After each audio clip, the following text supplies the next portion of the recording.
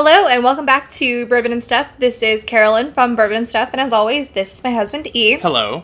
And today is day 18 of Bourbon and Banter's 30 Days of Bourbon Challenge, and of course, Bourbon Heritage Month. I hope all of you are having an enjoyable Bourbon Heritage Month and you are using your collection to its fullest.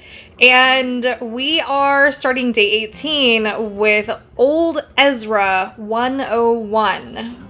Which is a discontinued product. Yes. We do apologize for focusing a little bit on some discontinued products, but just know that these products are still technically out there. Yeah, they are on the shelves. And if you look in the right places, you will be able to find them. So don't be too disheartened that we're talking about clearly discontinued products. Yes.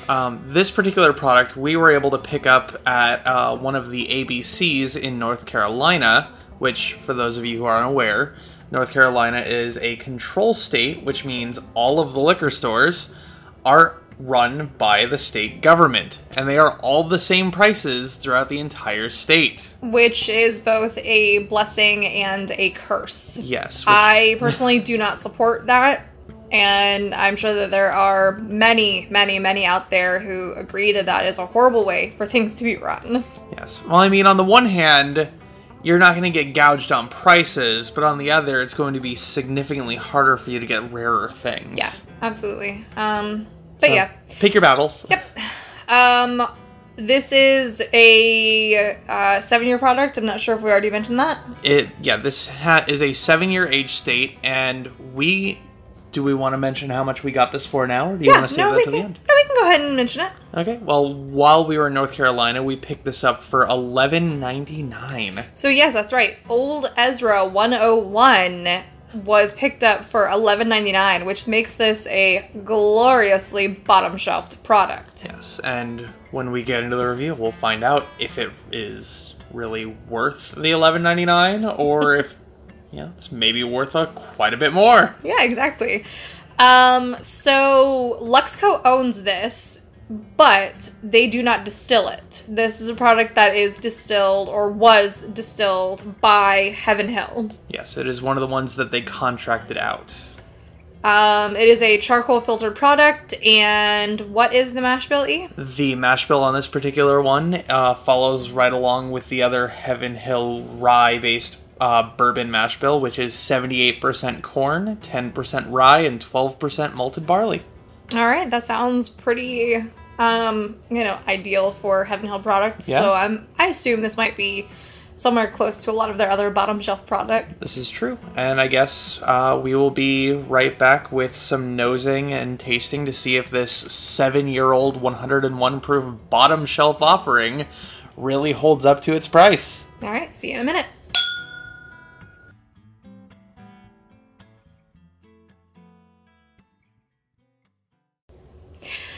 Okay, and we're back with Old Ezra 101.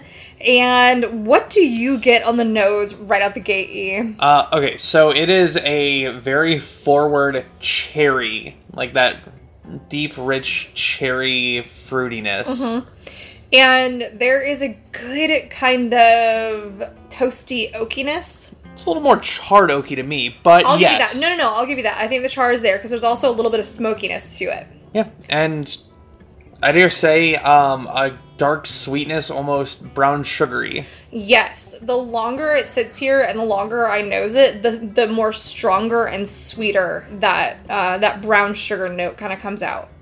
And as I'm just going back in over and over again, I'm starting to pick up a little bit of faint, like, roasty nut that you would expect to get from, surprisingly enough, Heaven Hill. Yes, there is a very faint kind of toasty, roasty nuttiness. Like you've just warmed the nuts a little bit, not like dirty mind. Bad.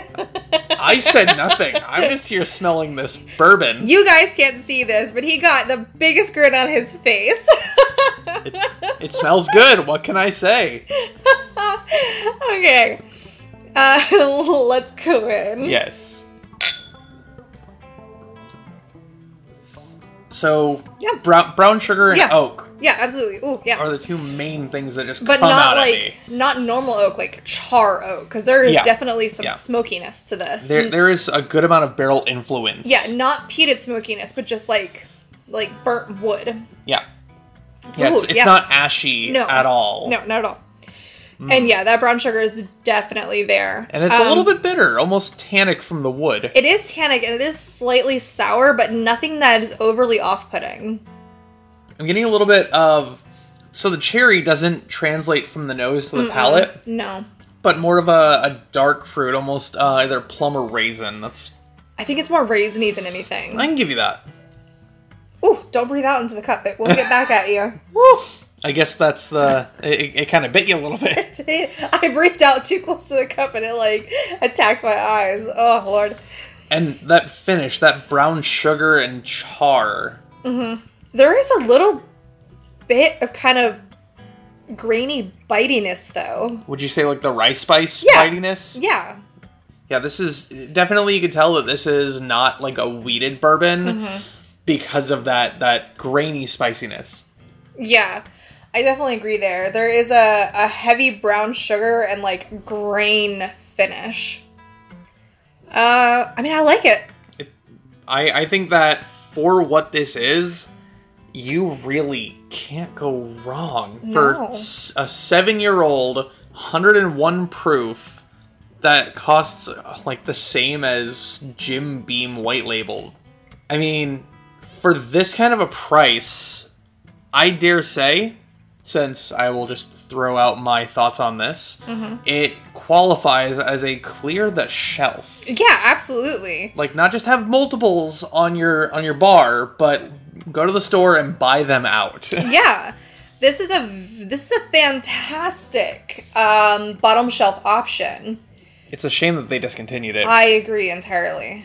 And I almost want to take a weekend trip back up and see if we can find more. Hope we can get more. Yeah, if not, we'll just stop in North Carolina at that really good, or not North Carolina, excuse me, we'll stop in South Carolina at that really good barbecue place Yes. and have a good weekend. Yes. Three Pigs Barbecue Yes. in Columbus. Yes, if you're in that area, good Lord Almighty, if you want a fantastic Southern barbecue sit down, go there.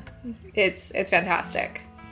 But yeah, I agree. Clear the shelves. This is great. I would keep this on my shelf and I would buy more if I ever saw it. Like if we're in the wild doing our hunting in the various states, if I see this, I'm buying it. Yeah, realistically, if you can find this for, I'd say under $30, that's... For taste, yes, I would go as far as that. If you can find it for under 30, preferably under 20. Under 20, it's buy all day long. But I think that if you have none, between 20 to 30, this is right up there. I would say Yeah. this is as good, if not a little bit better than Knob Creek even. Yeah. Better than the Knob Creek base option. That's what I'm referring to. Yeah, okay, I was Yeah. about to say, there are some beautiful Knob Creeks that I would argue against Oh no, that. if we're talking about like the older age-stated Knob Creek, which was just glorious, or even the single barrel, which is an entirely different price point. Yeah. No, but no, the basic bottom shelf. Yeah, and I agree. This is definitely better. And that one retails at $26 to $29. And I will say, for a bottom shelf Heaven Hill product, this is fantastic. Because Heaven Hill has some not so fantastic bottom shelf products. I will disagree with you on that one. Okay. I think that Heaven Hill has two categories. Like, they are the king of bottom shelf, and they do really well at the top shelf market. For me, their weakness is mid-tier.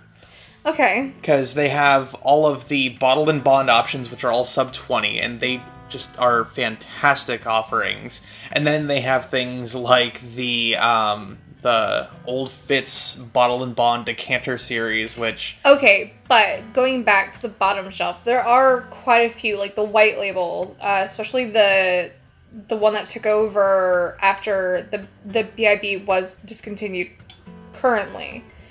The non-age stated version of it. That's not all too great, and there's a lot of hate that gets. Oh, the 80 proof version? Yeah. Yeah, no, that one has always been Garbu. And that's a bottom shelf Heaven Hill. Yeah, but they also do a lot of And that's not, I'm not taking away from the fact that they do great, but they have some total crap options. Everyone has some total crap and options. This is great. This is a great bottom shelf product. Of their bottom shelf offerings, we can both agree that this one is fantastic, right? Yes, I promise I'm not trying to poo-poo on them. Yeah, You're getting so defensive. I mean, they have like old Ezra, or they have J.W. Dant. Yeah, I know. Evan Williams White Label. Yeah. 1783. Yeah. They are monsters on the market. Yes. They have, holy crap, hundreds upon hundreds of products. Like, they own nearly everything, really. Let's be honest. Like, they got a lot. You go into the liquor store and like half of what you're seeing is possessed by Heaven Hill in some fashion. Even some Florida exclusives are literally just sourced Heaven Hill products. You mean like the Tom Sims? Yes! Which is also bottom shelf? Yes! So... this has been fun. Yes.